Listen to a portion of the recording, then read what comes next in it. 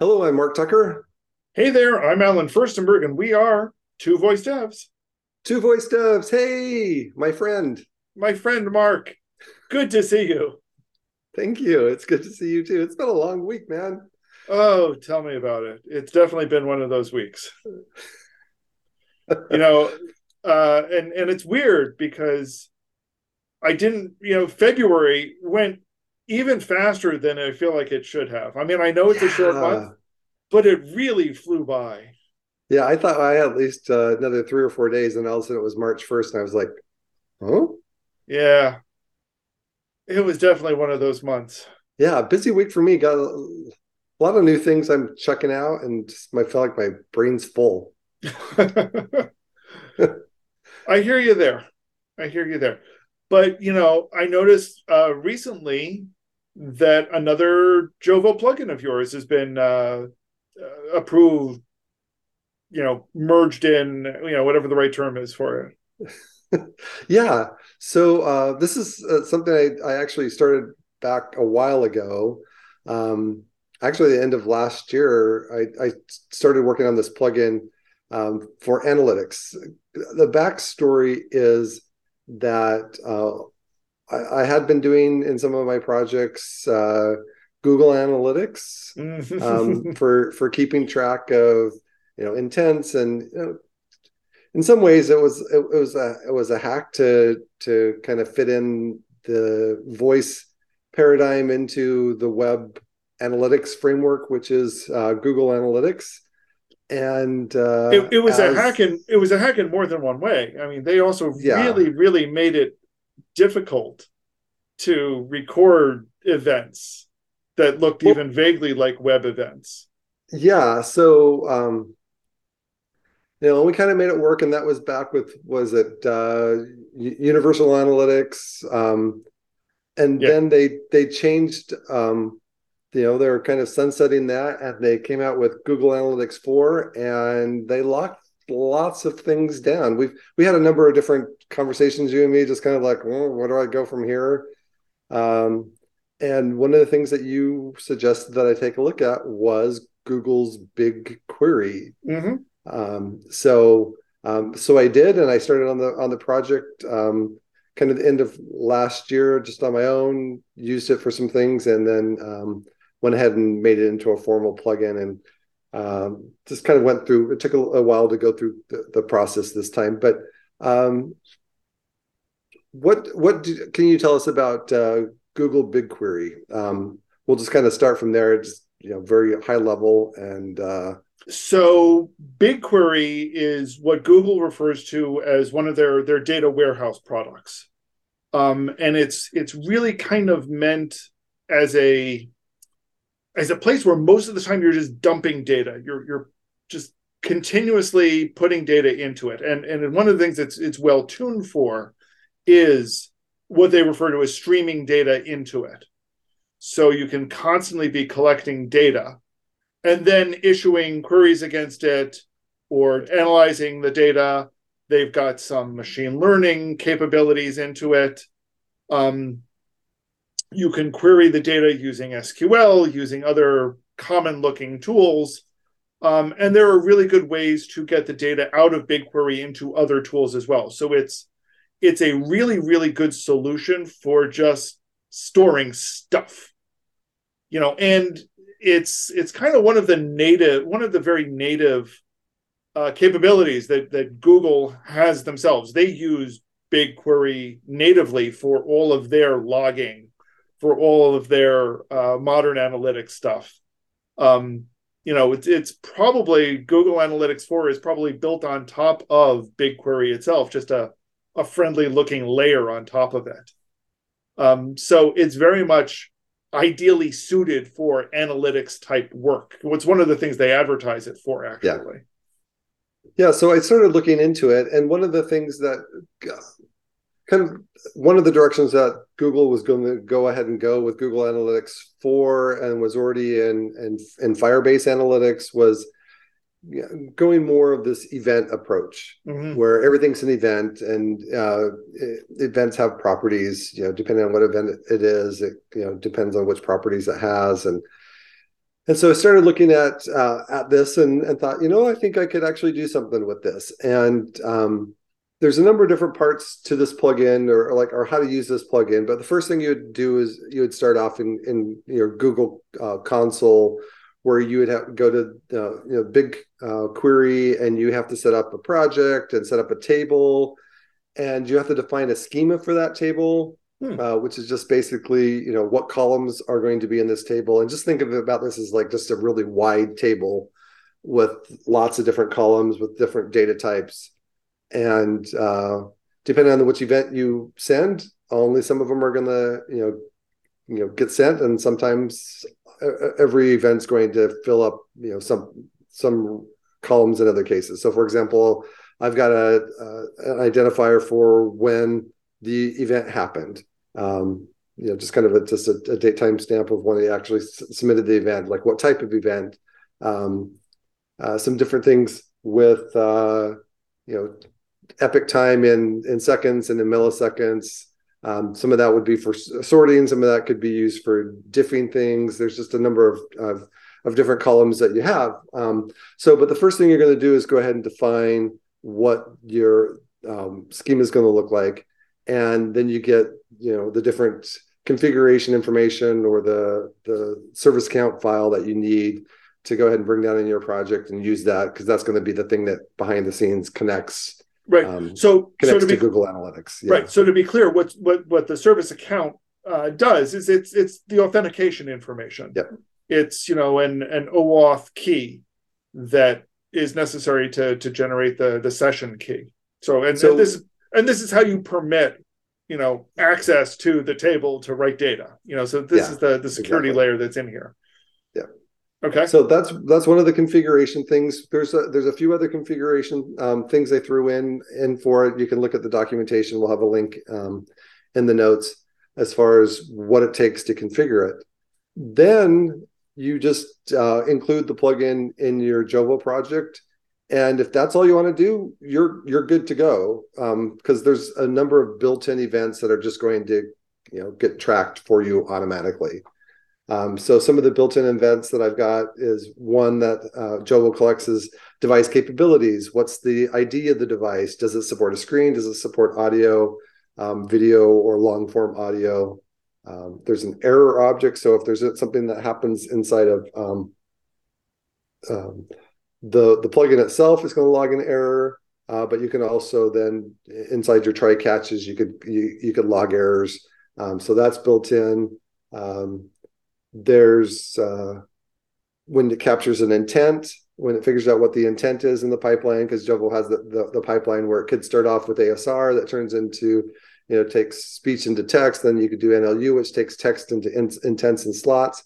So any of those things are captured. If it's a new user, when the request started, when the request ended, when the session started, when the session ended. Now are each one of these are events? So yeah, they're each a separate events. So if a new user triggers an intent, you're going to be recording an event that you have a new user, an event that they triggered an intent, an event with what device type it is.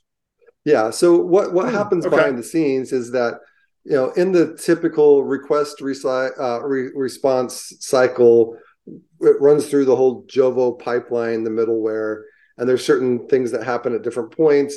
Those things that are most interesting have built-in events already, and they're just going to go ahead and capture them. And behind the scenes, the plugin records all of those events entries, and then at the very end of the pipeline, before the response comes back, then it communicates with BigQuery and it writes out 7 rows or 10 rows or whatever it captured during that one cycle. So it's pretty fast already with the API, but I wanted to minimize the number of API calls that happened. And so it's just going to start collecting events, and then you can go to BigQuery and do it, query what events are happening. But the easiest thing to do is there's a really good Google Sheets integration. So you just connect Google Sheets to it, and then you open up your spreadsheet, you refresh it, And then you can do fun things like, charts or pivot tables or, queries that, surface values. And so that's what I did for all the different widget stuff that I've been working on is behind the scenes. I can see what intents were executed. I can see how many new users there were. And then those are all the built-in events. And then there's custom events. You can define your own event. If you're going to use a column that's not already defined in your schema, you'll have to go back into the schema and add some additional columns to match those that you've provided. But then that's how I know like how many times somebody has clicked the flip a coin or has done the magic 8-ball widget. Every time you tap to shake the magic 8-ball, then I keep a count. So I could go in my analytics and just say, oh, there's been X number of people that have used this widget, how many times they've clicked it. I can keep track of like how many times it was the widget was installed every day over the last 4 months, and kind of see trends in that. Now, how much can you tie some of these events together? So, for example, if I can I say, I have this particular intent that is getting called a lot. How many times is it getting called for somebody who's got an Echo 5 versus an Echo 15? Yeah, so currently it doesn't identify what specific screen resolution it is, but you could capture that in an event and log that. I was trying to think of it, but you say device capabilities. That was the first capability I could think of. Yeah. Okay, so fine. How many times, is this intent being called by a device that has a screen versus a device that is a speaker only? Yeah, so that's it's going to be a little bit more challenging, and this is where hopefully somebody else with more experience with BigQuery can come in and guide me. But each of those is a separate event. But a number of things are shared. So like the session ID. So like the request ID, you can say, give me everything for this request ID, and it will tell you all of the events that happened during that one request. Okay. Or you can get the session ID and you can say, give me all the events that happened during this session, or all the events that happened for this particular user. So there are some things that you can do, but then you would have to do some massaging and probably some subquery stuff to get. Well, but that's okay. I mean, as I guess the question did boil down to, did you have a key that was in common to all of these so you could tie these events together? And this is useful because, now what will happen, what you can do is things like, do a query for errors that come up, and okay, now match those errors with the intent that was executing at the time of the error. Match those errors with the device capability. Match those errors with, is this a new user? So you can say, I'm getting a lot of errors if this is a new user on a speaker. Maybe I've done something wrong. And that lets me focus in on that particular issue. And that's incredibly powerful when you're trying to debug, bizarre issues from, random trouble reports. That's definitely true. That trying to even connect things together to figure out. So you could like marry this with something like Sentry, where Sentry, if you instrument your code with Sentry, then whenever an error happens, you could log some information. Well, one of the things that you could log would be like the user ID and the session ID. And so then you could then take that session ID and go ahead and query BigQuery and say, show me a list of all the events that happened in order for this session. And then you can start to kind of go back and forth and see what happened. Oh, this was the intent that they did. These were the slots that they came back. This was the let's see, I'm trying to think of what else there is. So intent is one. There is one, a standard event called execute handler. So the router in Jovo takes your intent and figures out which component and which handler on that component gets called. well, that gets logged for you automatically too. So then you can see, oh, this was the this was the intent that came in. This is where the router resolved that I was going to go to, but then I got an error, or so that's the type of stuff. It's just extensible. So it's pretty cool. I was excited that it finally got done. There were some like feedback when I initially submitted it, that the Jovo team recommended that I get back and change, and then things like built up on my plate and I couldn't really get back to it, and it was taking longer, and somebody else was like, hey, we're really excited about this, anything we can do to help? And I'm like, yes, please. And so they did a pull request from my my pull request for the new feature, and we ended up getting that approved and out. So already feel like it has some buy-in from others from the beginning. Yeah. No, it's certainly great that you've got this community that is helping things along. So it's not it's one of the great things about these kinds of communities is you're not relying on one person to do all the work. Yeah. You have people who are sort of leading the effort, but there are others who can come along and help with it, and that's one of the great things about these communities. Yeah, and so the Jovo team's been very open to having things added to the core Jovo project, and the documentation on how to contribute is pretty self-explanatory.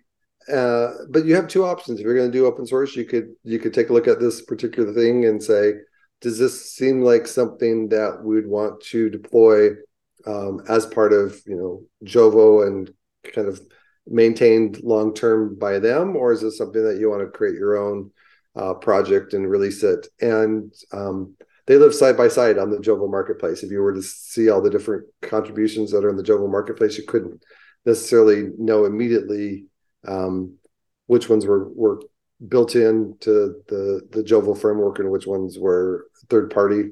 But we've got a growing list of plugins there. And this is a really important one. You and I have discussed many times, over the years now, the importance of logging, and why you want to do analytics, and why you want to make sure you're recording what's going on and yet still keeping user privacy. How valuable this is for things like debugging and figuring out what path users are actually taking through your system. Yeah. These are all really important things. So it's good to see, and this is an ideal way to collect that information. Because as you said, there's so many ways you can get it out. You can issue queries in BigQuery itself. You can pull it into a spreadsheet. I think you can pull it into something like Looker, which lets you do all sorts of interesting analytics on it. So there's lots and lots of ways that you can now play with the data once it's in there. Yeah, and it's just fun to be able to check on things day to day or week to week and see how things are progressing. Kind of at the same time, as I was evaluating different options for what am I going to do with analytics now, I did look at AWS like Kinesis Firehose and their data streaming, and in many ways it was fine, and parallel features, not the Google Sheets integration or like spreadsheet integration, nowhere close to that on the AWS analytics stuff. But there were just some weird things about when you changed to schema refreshing, and that was just seemed a little more clunky. And I was just surprised at how much of a breeze Google BigQuery was. I also find AWS, dealing with permissions in AWS is just so much more complicated. Even when sometimes they try to simplify that by saying, okay, we've now permitted it for you.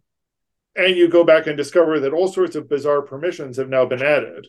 And you're like, is this safe? Is this okay? Did I do this? Or, there have been times, and not in these cases where, I've set something up and suddenly now I'm getting alerts in the CloudFront console because whatever it's set up has triggered new alerts for me. I don't know, but that's how I feel. AWS just suddenly does things, whereas Google, I don't feel that way. I feel like everything fits together much more nicely. So I'm glad the suggestion to look into it has worked out well, because I think it's an ideal case for it. Yeah, I feel like it was definitely right on your side of things to suggest it. I'm glad you did. Because it wasn't on my radar at all. I was looking at some other things and trying to figure out, well, what do I do? And so I appreciate the other one, and I'll mention this here just briefly because I am enamored of it somehow, is Google Cloud Logging. Is in some way, like I said, I have a feeling it's built on top of BigQuery, but they don't tell people this. But it's also a lot more free form. You just send it a JSON object, a JSON data structure, and it logs it. And later you can go query for any field in there over any time range. So there's interesting things that you can do with it, but it's a little more narrow in trying to tie things together. Yeah. One's a little bit more log based and BigQuery is more event based. Yeah. So fantastic. Congratulations on yet another plugin. Thank you. Yeah, it was fun and challenging in some ways. But I always learn something new. So it's fun. If people want to understand more about how to create plugins for Jobo, or you can definitely take a look at a number of the ones that I've created and look at the code. There's surprisingly very little. There's really only 2 main coding files, and you can do quite a bit in a few hundred lines of code, and things are wired together pretty good. So you take a look at that. You could contact me, whether it be on social media, respond, ask comments in YouTube or on our podcast, just whatever, however you want to get in touch. I would be happy to help you get started if that's something you're interested in. And of course, we'll talk about this more, I'm sure, another time on Two Voice Devs. Two Voice Devs. Take care, Alan. Take care, Mark. Have a great weekend. You too. Try to get some rest. Thanks, you too.